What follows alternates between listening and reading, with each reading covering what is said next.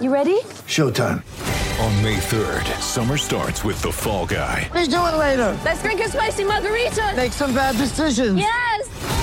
Audiences are falling in love with the most entertaining film of the year. Fall Guy. Fall Guy? Fall Guy. That's what the poster said. See Ryan Gosling and Emily Blunt in the movie critics say exists to make you happy. Trying to make it out? Nope. Because I don't either. It's not what I'm into right now. What are you into? Talking. Yeah. The Fall Guy. Only in theaters May 3rd. Rated PG-13.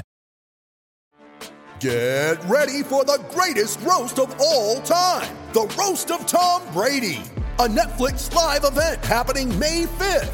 Hosted by Kevin Hart. The 7-time world champion gets his cleats held to the fire by famous friends and frenemies on an unforgettable night where everything is fair game. Tune in on May 5th at 5 p.m. Pacific time for the Roast of Tom Brady. Live only on Netflix. When you need mealtime inspiration, it's worth shopping Kroger, where you'll find over 30,000 mouth-watering choices that excite your inner foodie. And no matter what tasty choice you make, you'll enjoy our everyday low prices, plus extra ways to save, like digital coupons worth over $600 each week. You can also save up to $1 off per gallon at the pump with fuel points. More savings and more inspiring flavors make shopping Kroger worth it every time. Kroger, fresh for everyone. Fuel restrictions apply. The fellows were practicing long shies and bowling lobs and slow twisters. In the soft grey silence he could hear the bump of the balls, and from here and from there through the quiet air the sound of the cricket bats, pick, pack, pock, puck, like drops of water in a fountain falling softly in the brimming bowl. When you think of Ireland, Dublin especially, you think of Joyce. James, that was, him writing about the noblest game in his native city at the beginning of the last century, the golden age of cricket, when the art form that is the test match was itself as a young man. Of course, cricket had long been in Ireland by this stage, established by the English troops and played at garrisons 100 years and more before. Sure, the Duke of Wellington even played for us back then. The first Irish team was assembled to play an England 11 in 1855, and it became the most popular sport in the land, blind to class and creed. But with the rise of Irish nationalism, the Gaelic Athletic Association was set up to promote the indigenous games of football and hurling.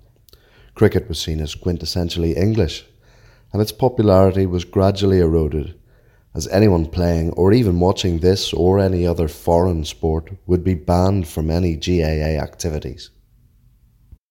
This banishment had come at the end of the 1902 season, one in which the great WG had wielded his cudgel for 44 runs against Ireland for the MCC at Lord's.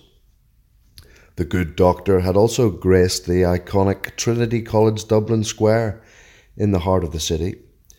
One legend has it that he launched a smaximum right across the street and through the window of the exclusive Kildare Street Club.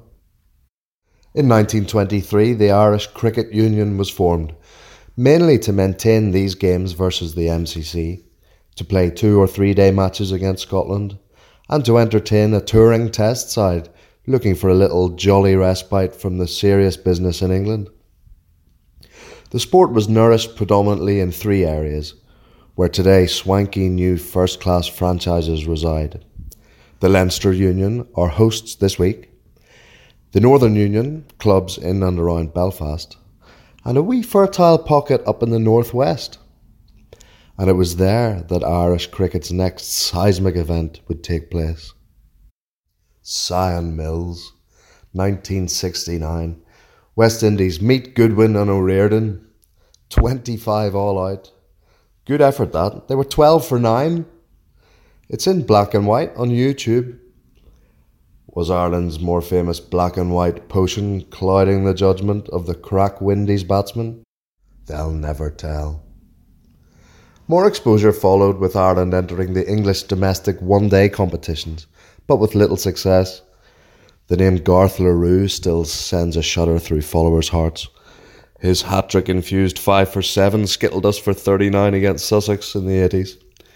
And yes, it was fun to have the likes of Steve Waugh, Hansi Cronje and Jesse Ryder donning the shamrock for us as overseas players. But it was more thrilling to watch the drip feed of Irish names playing first-class cricket becoming a stream through these years.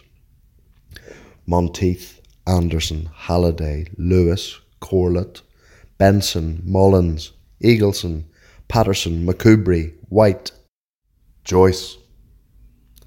In 2004, we finally won one, beating a Surrey team of all the talents by 5 wickets. An unused batsman that day was one Owen Joseph Gerard Morgan. Whatever happened to him? Now that the wider world of cricket was au fait with the spelling of Irish names, it was time to go global. Morgan's runs in qualification had got us to our first World Cup in 2007. First a thrilling tie against Zimbabwe, then St Patrick's Day in Sabina Park. Remember Dave Langford-Smith and his chicken dance? Pakistan penciled for a 1-3-2. Our gnarly old skipper Trent Johnston gave a famous half-time team talk.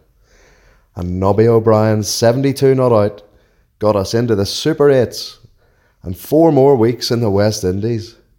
Some crack. To prove we were all grown up, we had to get good at 2020 cricket as well. We gave the eventual champs a real scare at the 2010 World T20 before Guyana rain in Providence fell upon England to save them. Mother cricket wasn't quite ready for the ultimate upset yet. A year later in Bengaluru, however, a World Cup record 3-2-8 to chase, and we're Nelson for 5 at the halfway point. We've got just the pink-haired giant for the job. Nobby's little brother Kevin with another record, a 50-ball ton, still the fastest in World Cup history, and madman John Mooney to hit the winning runs. A win over the old enemy like that was sure wake up the country to cricket. A Ray Houghton, David Healy, Ginger McLaughlin moment for the sport. Another big World Cup scalp was claimed 4 years later, as Paul Stirling's 92 helped to beat those Windies again. Guerrilla Cricket brought you that one exclusively too. And coupled with sustained dominance in the multi-day Intercontinental Cup, Ireland had proved to be the outstanding associate nation, worthy to become the 11th test-playing team. And we're not just here to make up the numbers.